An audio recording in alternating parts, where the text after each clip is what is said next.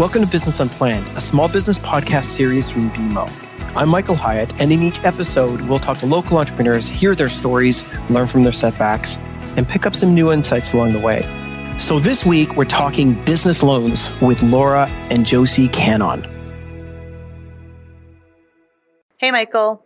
Hey, Nisha. So who do we have today? You're going to love this one. We have two sisters, Josie and Laura. They're the founders of Glamigel Spa and Gigi Media Group. We have two sisters going into business together. Me personally, I would never go into business with my sister. Yeah, this should be good. I've certainly worked with my brother for many years, so I kind of know what it's like. Working with family is never easy, but it can be a huge plus. Yeah, totally. We also have a special guest on this episode today. We have Emily Kerr joining us from Bank of Montreal. She's the VP of Business Banking. Exciting. Well, let's get started. I'll bring them on.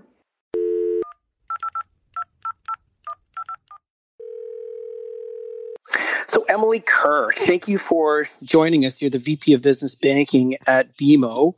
And it's such a crazy time right now out there for businesses. It must be almost like you've never seen something like this before.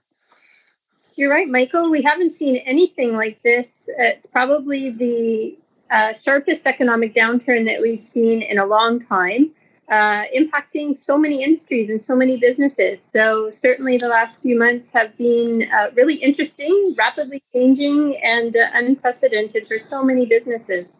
You know, I've seen that the banks have really stepped up to try to help small businesses. And I know that BMO in particular has really been focusing on how to get money out the door, how to get loans going.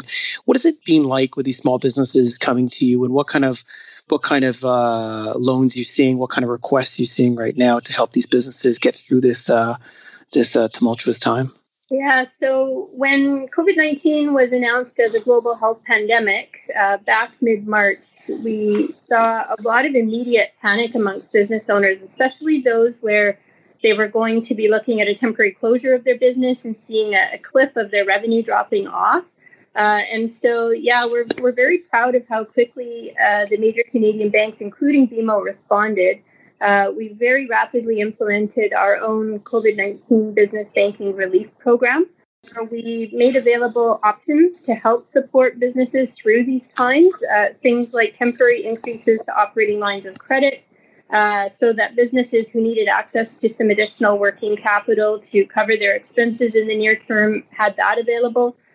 We also created an option for deferring principal payments on amortizing business loans to take some of that pressure off cash flow. So those were some of the immediate steps. And then shortly thereafter, the federal government announced a number of government relief measures, including the Canada Emergency Business Account, where BMO's tech team responded very rapidly to create a streamlined online application. And so that solution has been accessed by tens of thousands of Canadian small businesses. Yeah, so what kind of advice do you have? A lot of businesses are listening right now and they're thinking, okay, I'd like to approach my bank. And I think sometimes people think that, you know, it's going to be really hard to approach a bank to ask for a loan. And I know the banks are saying, no, come to us right now. We're really stepping up. What should I do to approach, let's say, BMO to take a loan for my business? What should I have ready? What should I be thinking about? So there's a number of things that we're looking at in considering loan requests. You know, firstly, we want to see how was the business operating prior to COVID-19. If it was a healthy business that was a going concern, our approach at BMO is to form long-term partnerships with our clients. And so we want to work alongside them through these challenges to help them survive and go on to thrive. Businesses that were experiencing financial difficulties prior to COVID-19 may find it more challenging to access capital in the current environment. It's not to say that there aren't options available. In fact, we have a fantastic special accounts team that works with businesses that are experiencing real financial difficulty and help to restructure and enable those businesses to find a path forward. So there's many ways that we can help. In terms of what businesses should be preparing, if they're looking to access financing during COVID-19, business financial statements, up-to-date tax returns are really important. In addition to that, cash flow forecasts, updated business plans, these types of details will be really helpful in supporting a loan request at this time. So today it's going to be really interesting. We have the Gigi sisters on our show today. We have these dynamic sisters who started this spa for kids. Now, that sounds pretty frightening to me. I thought, I'm a father of a new daughter, and I'm thinking, what age do I start bringing her to a spa? Have you heard of the sisters before? I have. I had an opportunity to check out their website. It's an interesting business, an inspiring story. Their website suggests they started with just $80, and they had some interesting photos of sort of their tween spa, which is an interesting demographic to target for these kinds of services. So looking forward to chatting with them today.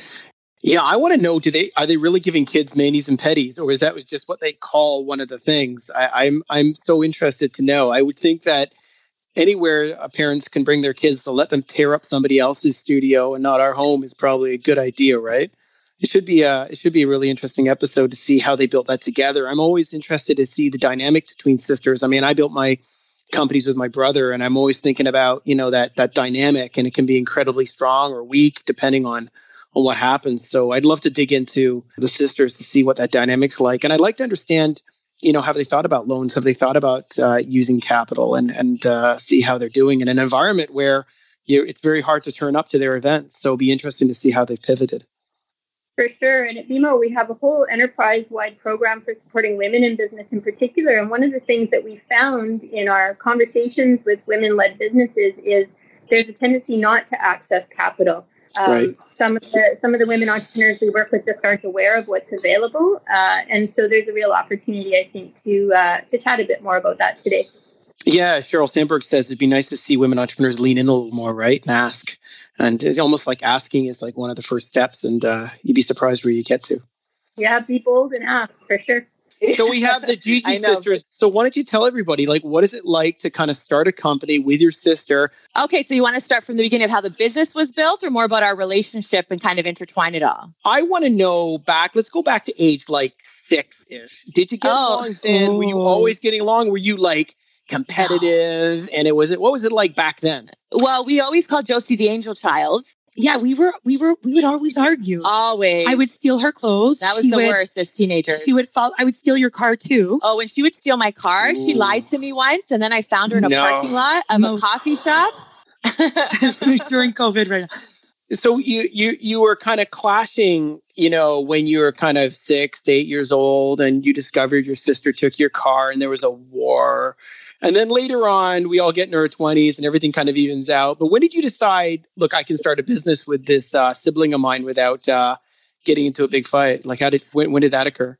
It was my wedding. I was going to say, when you got married. Yeah, it was my wedding. And I guess that's when the brand actually started. We started doing mobile birthday parties for kids after my bridal shower. So many kids loved the idea of our craft table for kids that one of our family relatives said, can you do this as a party for my daughter's birthday? I'm like, right. Absolutely. And then it just kept going and going. And that's how Josie was going to teachers college. Yeah. So on weekends, we would do mobile birthday parties and go to people's homes. And it was an extra way to make extra cash for her because Monday to Friday, she couldn't work. And it was a way for me because I just got married and had a mortgage and it's all scary. So it was an extra, cash incentive for me to make extra money on the weekends while I worked full time Monday to Friday. But tell me, what is happening when I go to one of your locations? I see a lot of children screaming, which is normal, and putting on spa robes. And so what would the experience be like for a child if I turn up with my daughter in a few years, which is sounding frightening already, but what's going to happen? So we specialize in the birthday celebrations where we have groups of kids celebrating that special birthday milestone. We also do workshops. We do, mom and daughter, dad and daughter little gatherings. Dad and son. We do all little kid services. We have a product line we created as well, made in Canada with all natural polishes. We do camp programs. Yes. We really do anything that captures an experience for the little ones to remember in a fun, uplifting environment. We are our mantra and our language in the stores is all about raising confidence in children, right? Being confident, being you. So we do a lot of that throughout as well. Okay. But at some point you were doing all this and it's going great. It looks so exciting when I look at your website. I'm getting excited to go to one of these. But then I'm thinking, how did you make the big jump to your first big physical store? Absolutely. So from 2002 to 2006 to 2008, we were doing mobile parties and it was just getting overwhelming. We were going anywhere from Mississauga, then to Niagara, then to London, Ontario. We were going everywhere out of our parents' home in Vaughan so that we hired all of Josie's friends that were teachers, college students. And they would be picking bins out of our parents' basement. And it's like, okay, here's your directions. So you're going here, you're going there. So when we realized that it was just way too much to keep doing this mobile, we're like, we need a home for this. There's nothing like this. We need to be the first kids spa in Canada for kids to come. And we need to make it a place that is comfortable for them, starting from the furniture to the products, things that are their size, because a lot of kids were not welcomed in kids spa, in adult spas. So we created this, and again, we went. I wonder why people would bring 5-year-olds to a spa. Right? Yeah. I don't know why, Right? Something about screaming in diapers. Hey, but listen, this is really interesting because that means you were both kind of co-CEOs and founders right when the financial crisis hit. Because right now, I've been telling people I was a CEO back in the 2000, the dot-com crash and 9/11. I was a CEO in the financial crisis and now. So let's compare the financial crisis because you start ramping up the business. The world comes to an end after the collapse of the banks and all the liquidity crisis occurred. What happened in that time to you in the first crisis? So I think it was 2000, wasn't it 2008, 2009? 2009, 2010. Yeah. So we actually grew busier, to be quite honest with you, because parents want to always keep their kids happy.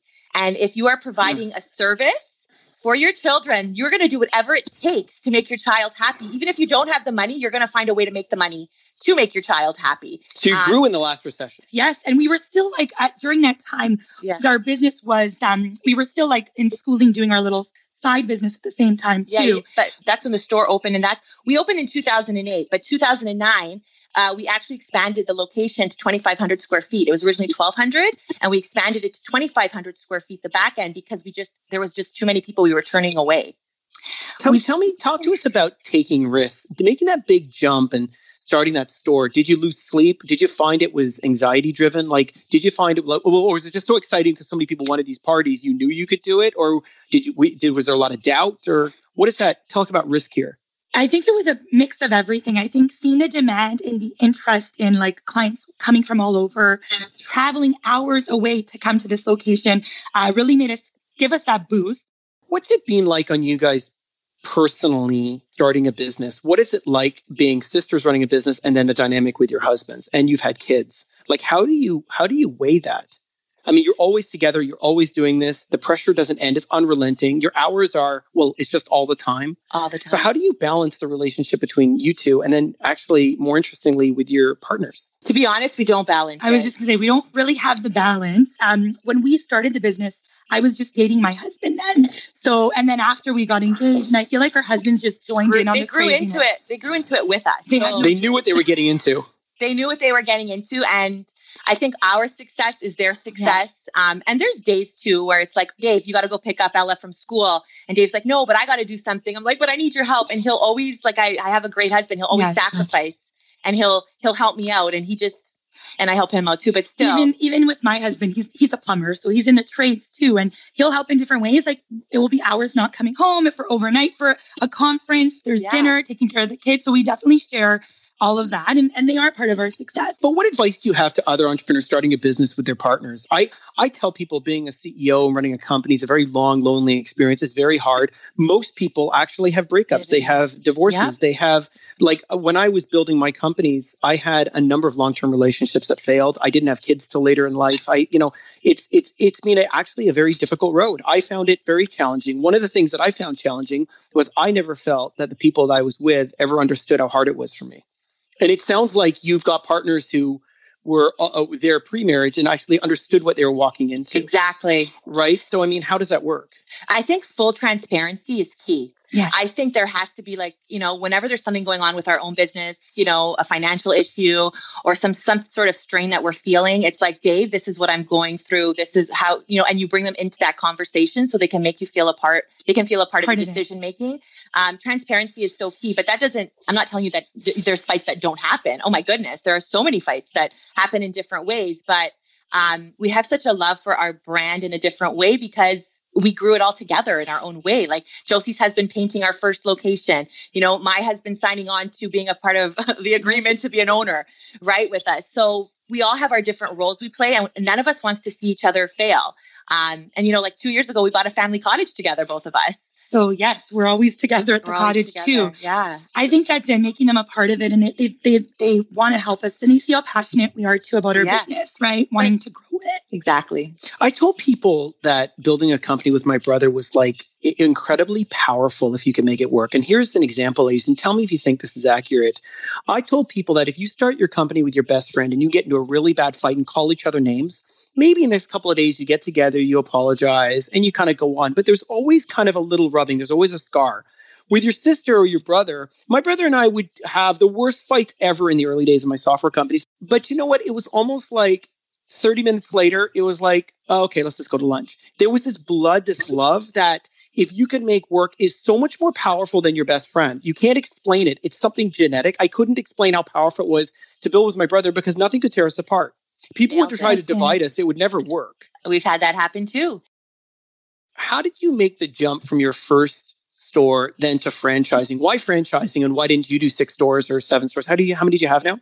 So we have 6 locations, but due to COVID, that could change. We're working on some stuff happening. In October, we opened up our second location ourselves. Before we wanted to invest someone else's money in a franchise, we had to prove that we could duplicate the model like ourselves with our own money. I don't want to gamble someone else's money. Went to the bank, got a loan, used that loan, and we opened up our Ajax location. And the reason we picked that city was because we found that all of our clientele, not all of it, most of it that was outside of the Vaughan area was coming from Durham. So we're like, hey, Durham needs a location.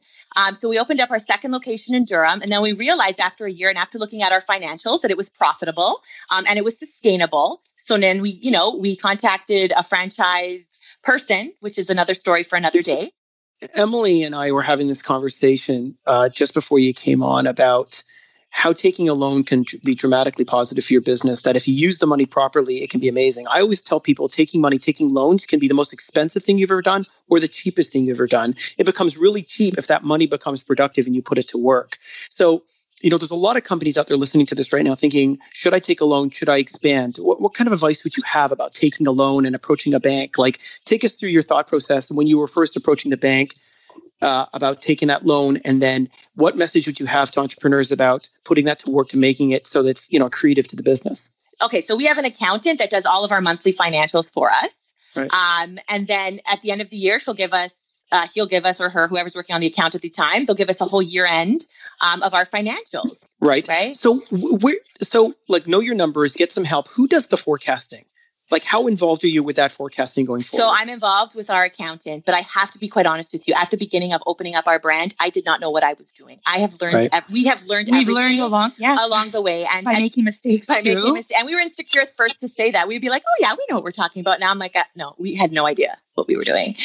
We learned along the way. And, I still struggle now today when people say about a business plan, and I joke, I'm like, well, business plan couldn't have forecasted COVID.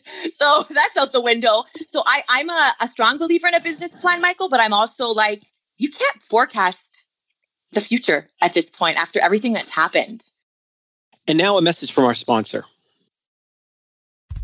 You're listening to Business Unplanned, a small business podcast series from BMO. Make sure you subscribe for more conversations, learning, and insights, or visit our small business hub at bmo.com/small business resource hub. There you'll find helpful articles and videos for any stage of business, whether you're starting out, expanding, or looking for advice. I recommend the latest content series on crisis planning, which in this current age is more relevant than ever. There's an expansive e-guide that you can download absolutely free with chapters about cash flow crisis or even applying for government grants. And there's 4 companion workbooks to help you get started. So if you want to see your business one step ahead, visit bmo.com/small business resource hub. Emily, listening to the Gigi sisters talk about taking a loan, what advice would you give them and other entrepreneurs about getting ready to get that loan? I just feel so many people come unprepared and expect something, but they can actually do so much better if they just do some simple things.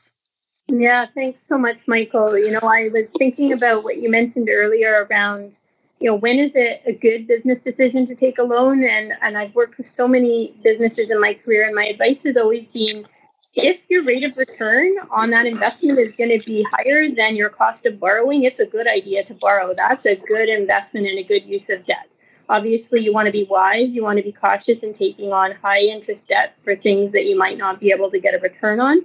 But I really like this story, and there are solutions that are available through BMO and the other major Canadian banks that are guaranteed by the government in an effort to help support business. To your question around what kinds of information should businesses be looking to bring to their bank, there's a high degree of uncertainty right now relating to COVID-19, and anytime you're making financial forecasts, you're making assumptions, and it's really challenging right now. And so we're really encouraging businesses right now to think about have a best case, a worst case, and a probable case scenario, and think about doing your cash flow forecasting on a more frequent basis than you might in business as usual kind of time. Usually it would be typical for a business to think about doing a month-by-month forecast over a 12-month period. And so having that information prepared to bring to your banker along with an updated business plan, your business financial statement, up-to-date confirmation that business and personal taxes are current, all of that's really important.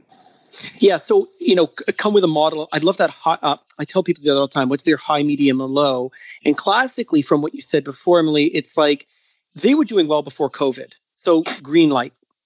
COVID hits and it makes it so they can't have people getting together. So they have to pivot and think about their business. We know that eventually we're going to get through this and we'll be back together.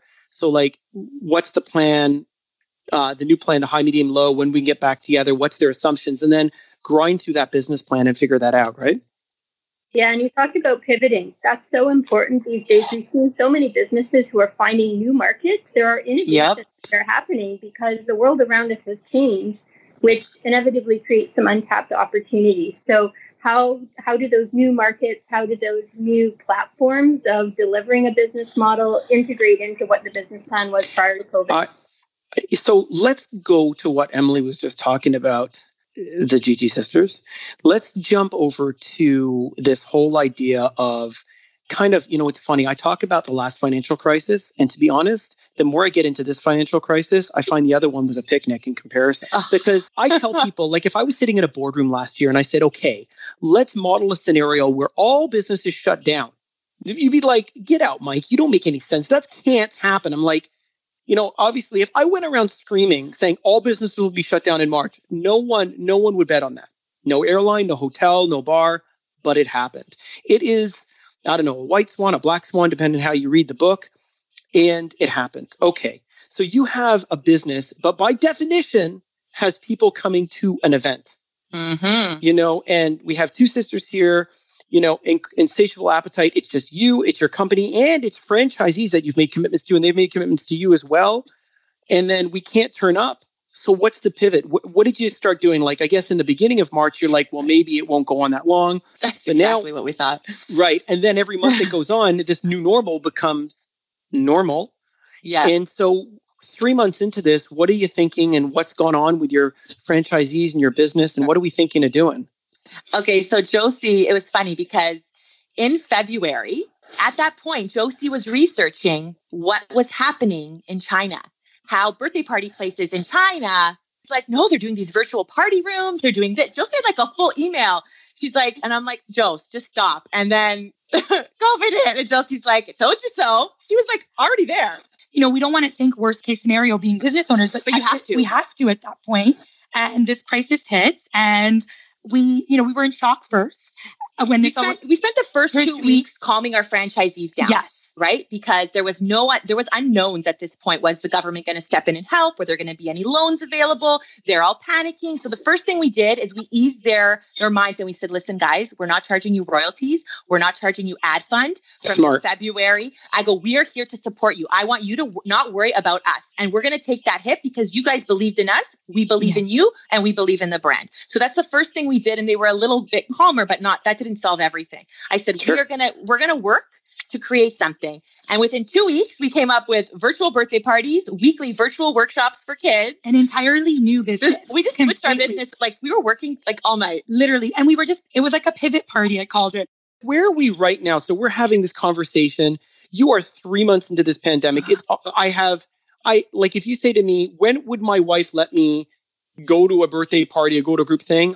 I think that I would not be allowed to go till next year sometime, or sometime with the vaccine. And is that what you're thinking? So I can tell you everything that's happening right now with our brand is everything's virtual now. So we get you your supplies. You can do a birthday party online, a spa party with 8 kids virtually. My background is also I'm a teacher at heart. So and our thing was, how can we engage children through a screen and provide these services and like them doing it on themselves? They have everything they need. They're applying face masks with the leader who's leading the session. They're making slime. They're making bath bombs. Can we go back to where are you now?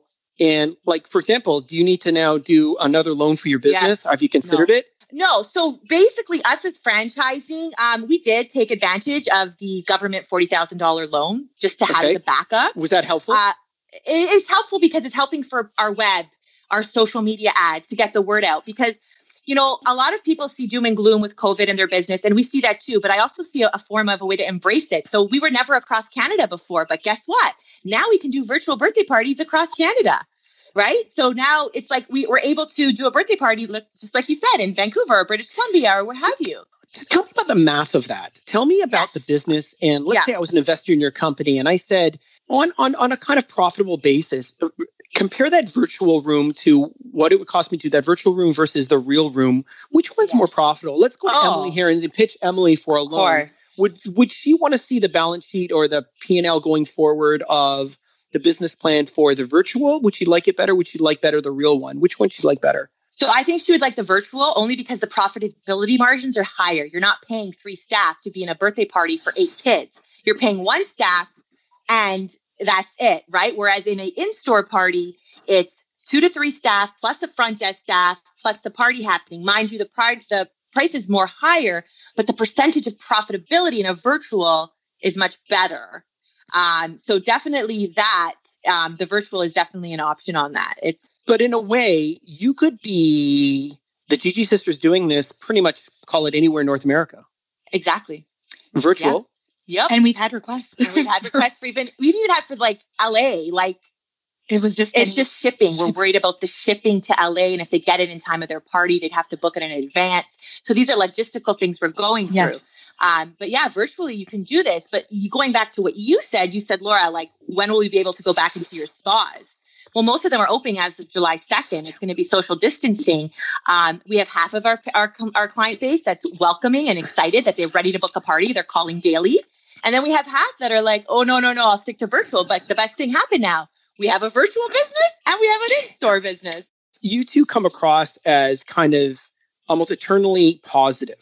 And I know looking at you, and I know because I've been on this road for 20 years, it's hard to do that.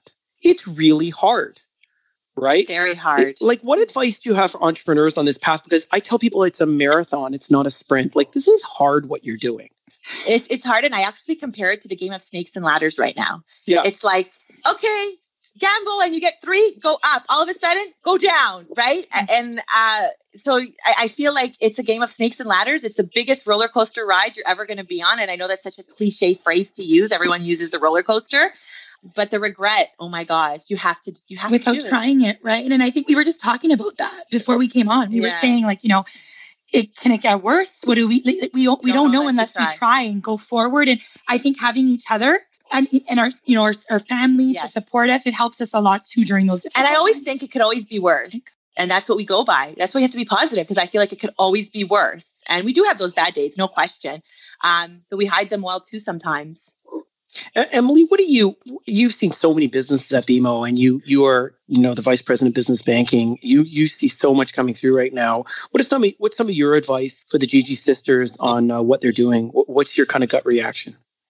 Well, I really love how quickly they were able to pivot to go digital. And it's interesting how they've now discovered that they can tap into new markets, international markets for that matter, which previously wasn't part of their business model. So I think that's really great, and it's a huge trend that we're seeing right now, a real ramping up of businesses migrating to e-commerce if they didn't have an e-commerce platform before, delivering, through various social media platforms. So I think that's really fantastic. One thing I'm really intrigued by is how you're able to monetize that, because consumers are smart. They'll know that your cost of delivering a birthday party when the kids are still at home and you don't have staff is going to be lower cost to your business. So are you still able to charge the same and make the same margins on those services. And so I think there will be some hurdles and some learning opportunities there for businesses. There's a huge opportunity for going virtual right now.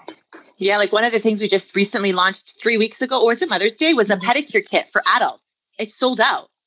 Like we had a certain amount and we sold it under the GG. People just went like it was because it was easy and it's accessible and they don't have to go out and get everything for their pedicure. But we sold out really quick. So that was a good one. Yeah. Just always trying something new. Throw it against the wall, see if it works. Talk to us a little about taking risks and tips. Let's go back to what advice would you give yourselves 10 years ago starting this business? Give some advice to yourself. And what are the kind of 2 or 3 key things and tips you'd give about starting this business, raising capital, getting into what are the I always tell people, maybe as an advisor, I can help you make less mistakes, but you will make mistakes. So if you were to kind of advise yourselves about making less mistakes, where would you focus on? We were insecure. Like, let me just put it out there at the beginning. So insecure. We had nothing about franchising. We had no clue. Nothing. Like no questions. We were scared to ask those questions. We were scared because we were so insecure. And that's us being very vulnerable, scared that our question was a stupid question. But, ask questions and remove your insecurities and ask them. No question is a stupid question. And listen. Like there were so many, we knew it our way. Like, at the beginning. No, this is how we do it. Listen. We need to take the feedback, take the constructive criticism with everything. Don't take it personal. It's your business. It's something that's going to help you. And I think that took us time to do too. And the number one right now I can tell you is remove emotion from transactions. Oh yeah, that's really interesting. What do you mean by that? I see Emily nodding along with you. What do you think about that? That's such an interesting comment. Mm-hmm. Well, I think it's a time when calmer heads prevail. There's a lot coming at all of us right now, and especially folks who have skin in the game. They're entrepreneurs. They've got their livelihoods at stake and that of their employees as well. So, yeah, I like what you're saying around look at the business. And this is a time when a lot of businesses are having to make tough decisions. Do I lay off my staff? Do I keep them on, taking advantage of the government emergency wage subsidy program? These are tough business calls. And I think surrounding yourselves with great business advisors, and you're so lucky to have each other that you can lean on and find your path forward through this. But yeah, I think taking the emotion out of it is required in times like this when there's going to be tough calls that have to be made. And I think where I was more heading is like even with franchisees, right? Like it's not just a business relationship. Come over for barbecue. Let's be friends. Our families know each other. And then, 10 months down the road, when they start defaulting on their royalties or their rent agreement, it's like, oh my God, but like, how do you terminate their franchise agreement? Like it's that type of emotion is what I'm talking about in terms of business relationships too. It's very hard for me to be stern with employees, franchisees, whereas Josie is the opposite. I'm the weakling. I'm like, yeah, it's okay. Don't worry. You don't have to pay now. Or like, yeah, it's like, I'm so like chill. And Josie is, no, Laura, you got to stick to the rules with everybody. Right. So I talk about that type of emotion. That's what I talk about when I'm talking about. Yeah. That's one of my biggest regrets. So ladies, I've loved the conversation. I really appreciate your candor, and I appreciate you just kind of being out there and telling us what it's like. It's been a very, very open conversation. When I think about your business, I think that you have an incredible opportunity because although you may get to charge less, you can be much, much more being virtual. And I think the way you need to think about it is this. For the next 12 months to 24 months, you just don't know when a vaccine's coming. You don't know when we're going to be together again. To kind of quote the Queen, as I've said a few times, we will be together again. I just don't know when. And I also will tell you, and I've told a lot of people this, that this kind of time warp thing that we're going through right now, we are going to come out the other side, but we're never quite going to be the same. As an example, my doctor says to me, we will never go back to 100% seeing our patients, 70% at best.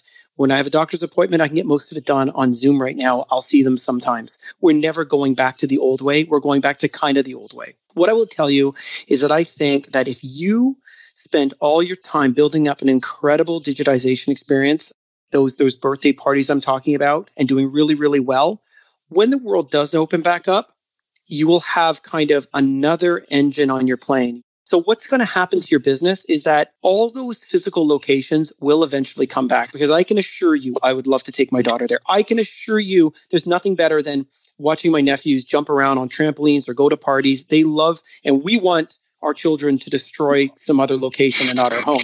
So I assure you that's coming back. But for now, I think you have to be non-emotional, like you said, and really focus on building an incredible virtual experience. So when it does come back, you're going to be a much bigger and stronger company and have much better margins when you blend those two gross margins together. So I'm actually very excited about your business, especially because you can become enormous in the United States, partnering with those other brands without having to leave your own home. Does that make some sense? Absolutely. Yes. It's actually what we needed to hear. Yes. We've had a rough few days. So yes, we need to hear. Yeah. And Emily, what are you thinking when you want to give a lady some advice about what you've been listening to? Well, you've established a phenomenal business, and thanks so much for sharing your story. It's really inspiring, and I think these are challenging times. You know, we want all entrepreneurs right now to feel like they're not alone. The challenges that you're facing in your business are being faced by many other entrepreneurs as well, and I'm confident that we'll learn from this, we'll move forward, we'll emerge stronger from all of this. So stay resilient, stay strong, and I think exploring some of these ideas that you're chatting about today, I love it. Thank you so much for spending time with us today. I really love the conversation. I think you guys are going to do so well. Thank you to both of you. Thank you to both of you for your time and your encouragement and your tips. I appreciate it. Thanks for listening to Business Unplanned, a small business podcast series from BMO. Join us next time where we'll be discussing cash flow with Hannah and Farah Alali, the masterminds behind Dough.to. You don't want to miss it, so subscribe now. And for other resources, stop by our small business hub at bmo.com/small business resource hub.